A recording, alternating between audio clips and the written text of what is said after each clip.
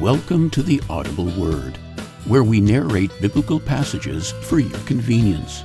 However, we would also like to encourage you to embark on your own journey by reading the Word of God and discovering what God wants to say to you.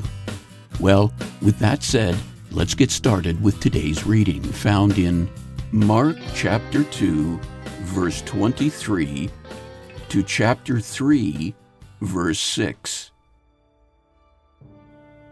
One Sabbath, Jesus was going through the grain fields, and as his disciples walked along, they began to pick some heads of grain.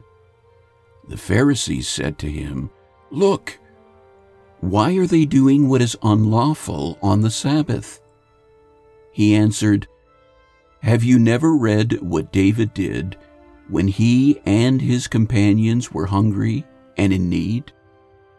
In the days of Abiathar the high priest, he entered the house of God and ate the consecrated bread, which is lawful only for priests to eat. And he gave some to his companions. Then he said to them, 'The Sabbath was made for man, not man for the Sabbath. So the Son of Man is Lord even of the Sabbath.'"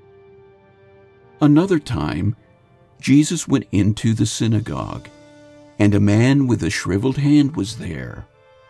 Some of them were looking for a reason to accuse Jesus, so they watched him closely to see if he would heal him on the Sabbath. Jesus said to the man with the shriveled hand, "Stand up in front of everyone." Then Jesus asked them, "Which is lawful on the Sabbath, to do good or to do evil, to save life or to kill?" But they remained silent.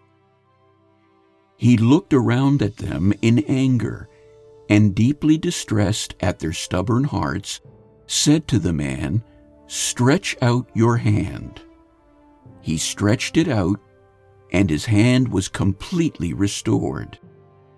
Then the Pharisees went out and began to plot with the Herodians how they might kill Jesus. All readings taken from the New International Version and used by permission. Opening theme music composed by Rolf Eichland. Background music provided by Purple Planet.